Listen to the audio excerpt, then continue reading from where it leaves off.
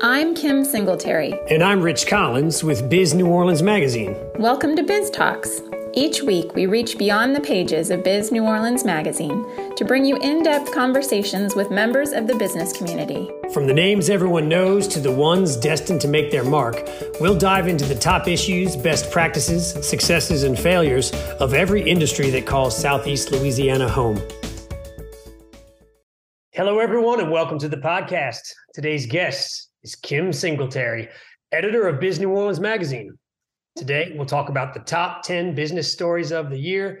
Kim Singletary, welcome to the podcast. Thanks. It's fun being on the other end. I know. This is always kind of a surreal one. I think you interviewed me last year, too, I think, at some point, right? So I think so, yeah. Anyhow, so yeah, I know you and the team worked really hard looking back over all the year's news and identifying some of the more important business stories. You want to count us down? Maybe in dramatic fashion, we'll go from 10 to 1 and talk about the big stories. All right. So coming in at number 10 was the short-term rental issues. That continues. That's been on our top 10 list, I think, for years. It's a big issue. We struggle with affordability, so it's a big issue there. And this year, though, in August, we had the city council come out and stop applications and renewals for short-term rental licenses until March 2023. So another couple months, which has kind of thrown things for a loop.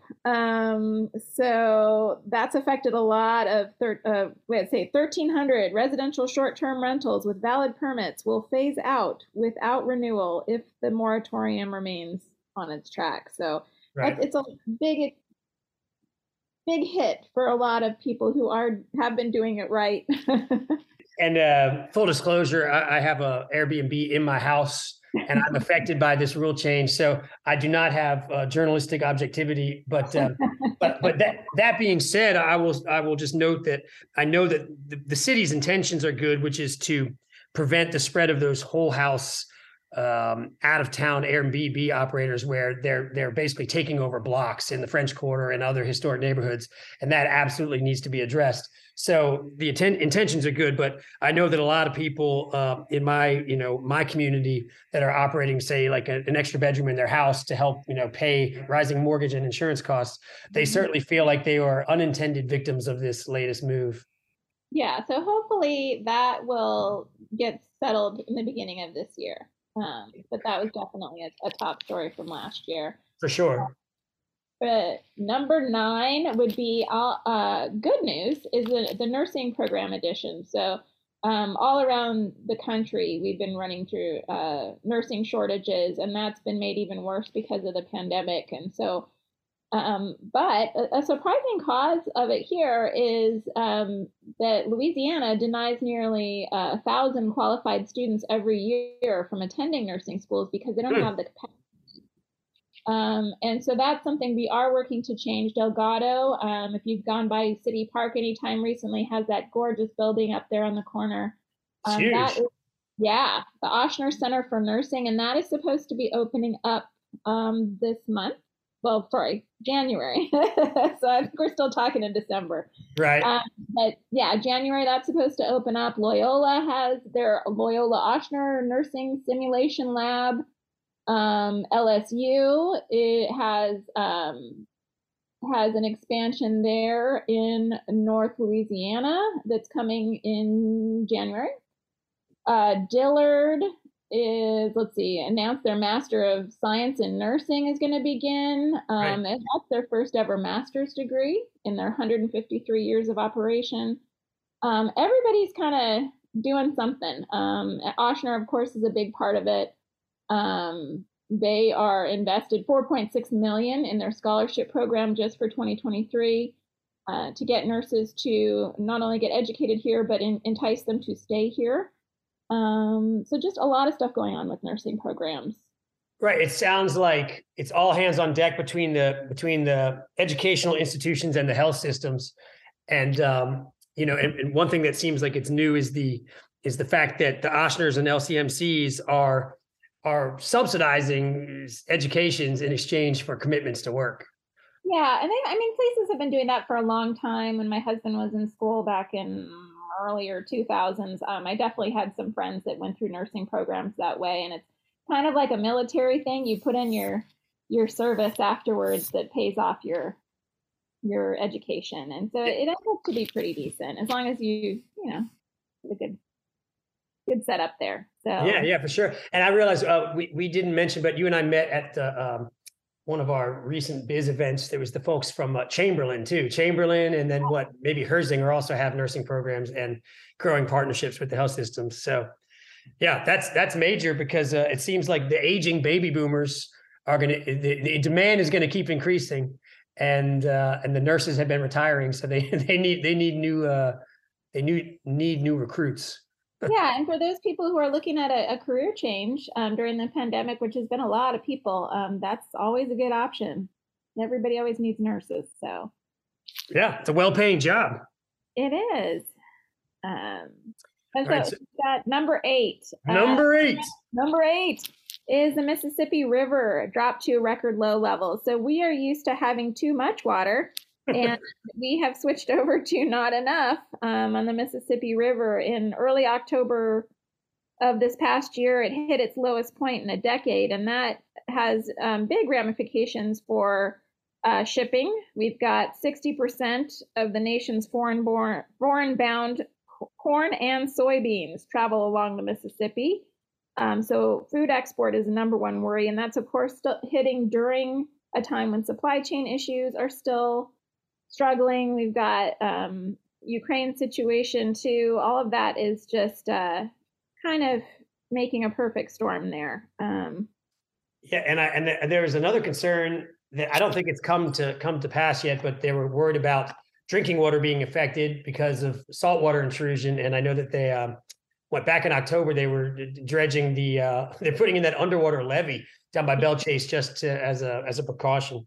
But I did reach out because, I've got to do the informed sources thing tomorrow. I reached out to the port yesterday, both our local ones, just to see if the water level issue was still a growing concern. And it was interesting because they said that really Port Nola said that ultimately they have not been affected. What's coming in and out has not changed there. It's further upriver where the problems are. But the one way that Port Nola was affected was just that the new Viking River cruises had to do some rescheduling because they couldn't get to some of their planned locations at the time. But so it sounds like this is historic and unprecedented, and a lot of folks are tying it to saying this could be an issue more and more in the future because of climate change, but that right now the major effects have been further upriver. So yeah, absolutely. So we're at number 7. That is also a shipping issue too. That is the Avondale Shipyard. That has come back online, rechristened as Avondale Global Gateway, and that happened October 7th. So that is Adam Anderson. He is the CEO of T. Parker Host. He is the person that's been behind that. And of course, that's a big issue. It used to employ thousands of people, 26,000 people actually. And it was the largest employer in the state, I hear. Yes, it was. And so they are hoping to be up to 350 people by the end of this year. But they are a working world-class multimodal terminal with fully operating docks, working buildings, and rail access. Rail access is a big deal. They're right at the interchange of 6 Class 1 railroads, really well positioned. And so that's a good news story of something coming back online that will hopefully lead to a lot of jobs and prosperity there. Next up is number 6. Number 6, that's more good news. That's more investment continues in New Orleans East. So that is the most populated part of New Orleans at 85,000 residents, but it's also one of the most economically disadvantaged. And there's a lot of movement going on to hope to change that. One of the big ones that's gotten a lot of attention is, of course, the Mackey brothers. So Anthony Mackie, Captain America, and Dr. Calvin Mackey, who's the CEO of STEM NOLA. Both of them have have made some commitments there to open up some things in New Orleans East for Dr. Mackey. That would be STEM NOLA, their new innovation center he hopes to put out there. And for his brother, it's a 20-acre film studio. So hoping to kind of capitalize on that whole Hollywood South thing that is still continuing to do really well. I think this is one of the first times we haven't had that on our list, is something about the film industry, but it is still continuing to do really well. I guess this is the way it snuck on the list this year, is Anthony Mackie. Yeah, there you go. He's bringing it back on. And that's a lot of glamour. I mean, he's a superstar, so that's exciting. Yeah, it's exciting to see those kind of investments, and that's an area that's struggled for so long. So there's also a new $35 million cement manufacturing facility that's supposed to be built along there by, and I'm going to say this wrong, Callison. That's a good guess. It's probably wrong, but I'm going to try. And then D'Agostino Pasta Company is returning from Baton Rouge to New Orleans roots. So that's supposed to be coming back. There's a $7 million packing plant that's supposed to be coming online soon. Just a lot of stuff going on in New Orleans East. That's very exciting, and it would be good to see some of that come to fruition. And of course, that everyone's still watching with frustration at the slow progress with the former Six Flags Jazzland site, and it seems like that is mired in some red tape. So maybe some of these other projects will lift the prospects out there as well. Yeah, that's the hope. So. All right. Well, look, that was the first half of the top 10 list. That brings us the first half. We're already done. I know. Yeah, the top 5. Now the top 5. So number 5 is H2 the Future. This is a $50 million project so far. The idea is to build a hydrogen cluster to help New Orleans be part of this new energy revolution. And GNO Inc. is behind this. They got a $50 million grant from the U.S. Economic Development Administration, and they're working with UNO. UNO is coming up with it's a research and technology park. It's the beach at UNO. And so the idea is to not only be doing this kind of new hydrogen cluster energy stuff, but also to be training people for jobs in it and really be an innovator in some green energy going forward. Yeah, I mean, it's exciting to see any of the stories where Louisiana is trying to pivot toward the greener energy solutions, whether it's offshore wind or the clean hydrogen or the carbon capture, because you would love to see the state at the vanguard versus getting left behind. So this is definitely an exciting story. Yeah, we've long been a part of the energy sector, and it's good to be looking forward and to see where it's going and try and go in that direction. The only thing I don't like about this story is that the science is really hard to figure out and write about. It is a little more complicated, but yeah, there's some tricky words in there, especially for journalists who probably didn't do real great in science. Yes, exactly. All right. Well, next up on the list is number 4. Number 4 is some real good news. This is the return of festivals. I'm sure people have noticed in the past year that the festivals are back, including, of course, Jazz Fest. And that took a 2-year hiatus for the first time ever in its 50-year history. And they have an estimated $400 million impact locally. And that's just the one festival. And we have about 1,000 festivals over the course of the year. So if it does feel like we celebrate everything, it is because we do. And it's been really awesome. And Hogs for the Cause broke records with the amount of money they raised this year. Bayou Boogaloo had problems containing all of the partygoers, just getting new safety measures put in place. And then we had new festivals. New Orleans Book Festival was a big one that I was excited about, and just getting out and about and remembering why we live here. So. Yeah, your writer for that one was talking about all the different festivals and how we celebrate everything from fried chicken to books, the new Tulane Festival, chamber music to tomatoes. And it is fun that there's across the state, I didn't realize this, there's about 1,000 festivals celebrating almost that many different things in different parts of culture. And it's really great. And especially because those festivals, it's not just fun, it's also income and tax revenue, and it supports the hotels, suppliers, vendors, on down the line. So really good to see that back.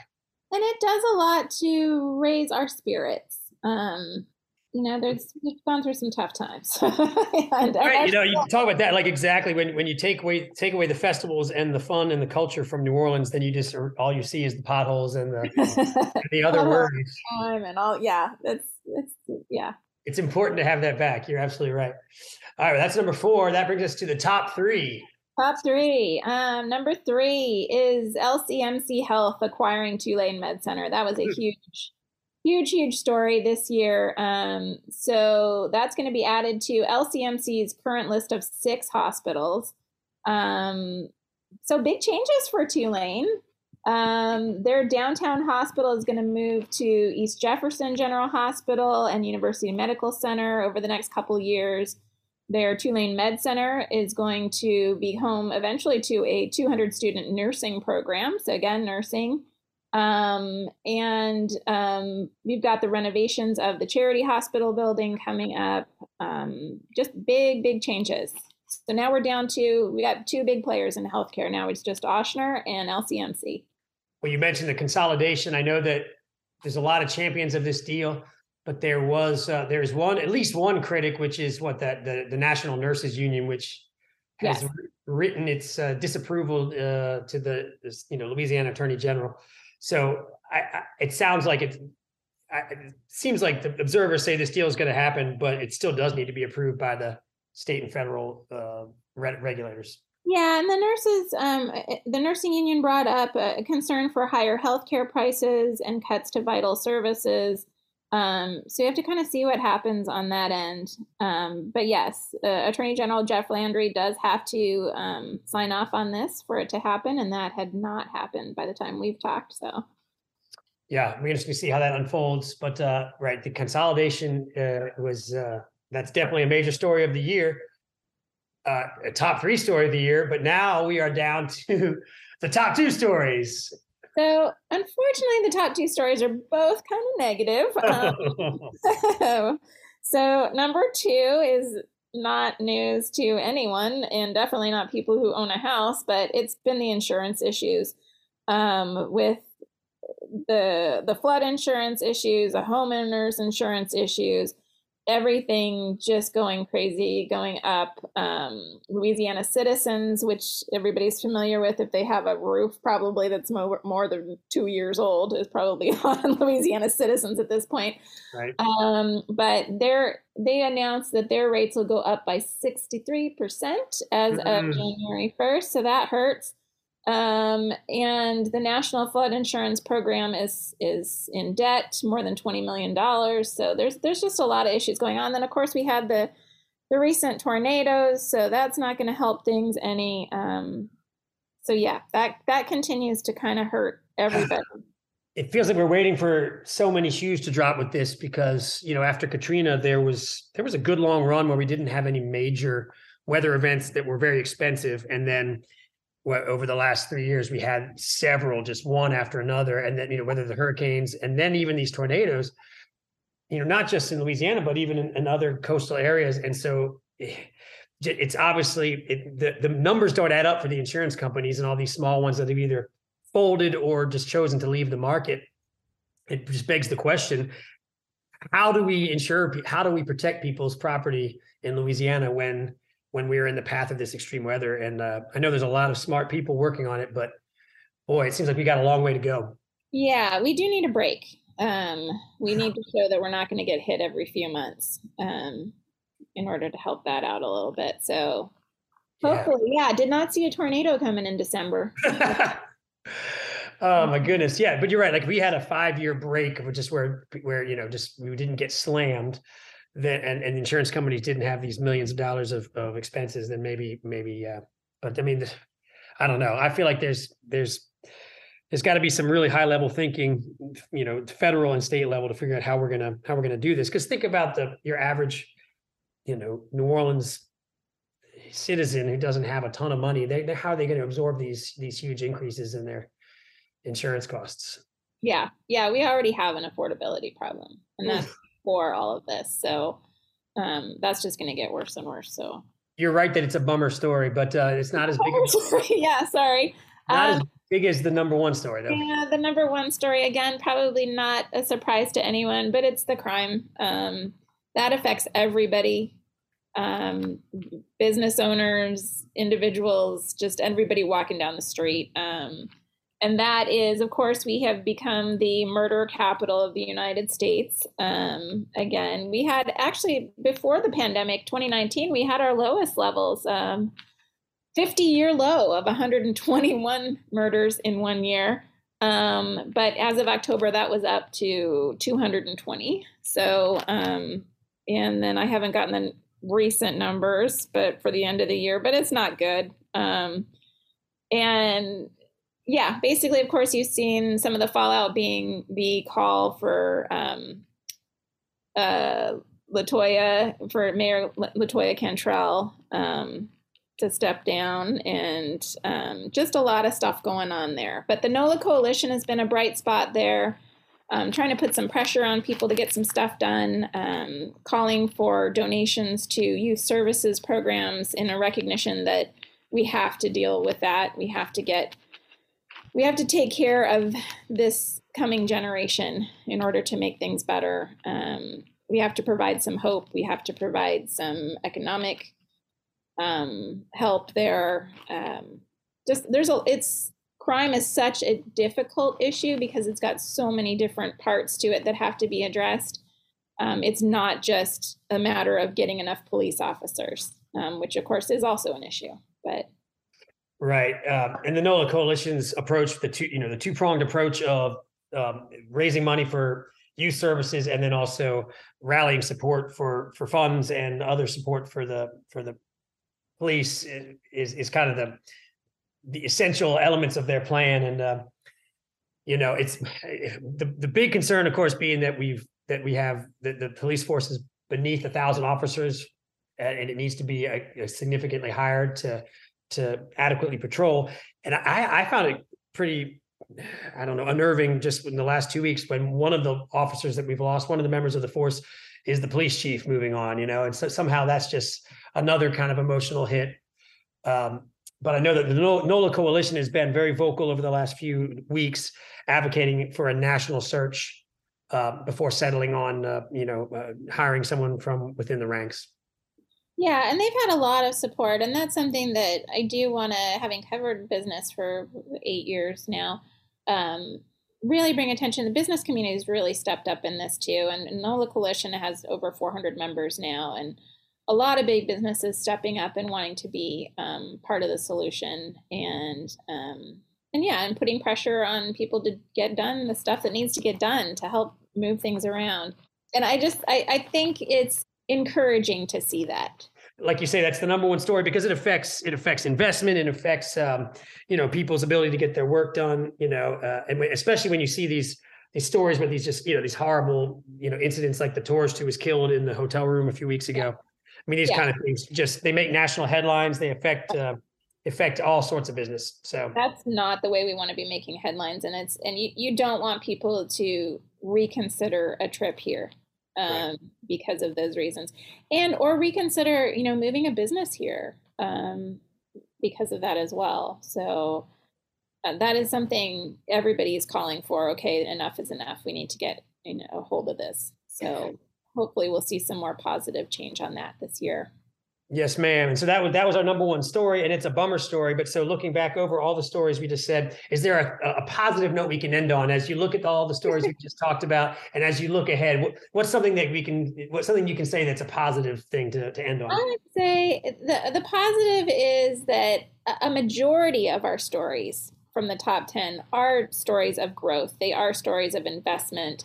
In the right places, in the places that we really need them. And even the bummer stories, we do see some movement on people trying to do something about it. And it's not hopeless. None of these things are hopeless. None of these things haven't been dealt with by other cities, other anything. And so you just have to look and see what works and move from there. So I think we overall, I'm a Pollyanna at heart, and I think overall we're okay. I think we're good, and we're going to move in the right direction. And sometimes what happens is if things get bad enough, that's what it takes to get people to make the change. So, well, wise words, and I'll take that to heart.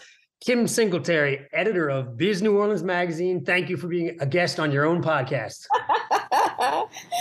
Thank you, Rich. This has been just a magical time. Appreciate it, and happy holidays. Happy holidays to you. Thanks for listening to another episode of Biz Talks. If you like what you hear each week, don't forget to rate us and leave a comment wherever you listen to your podcasts. And follow us on social media at Biz New Orleans. For more information or to contact us, please visit bizneworleans.com/biztalks.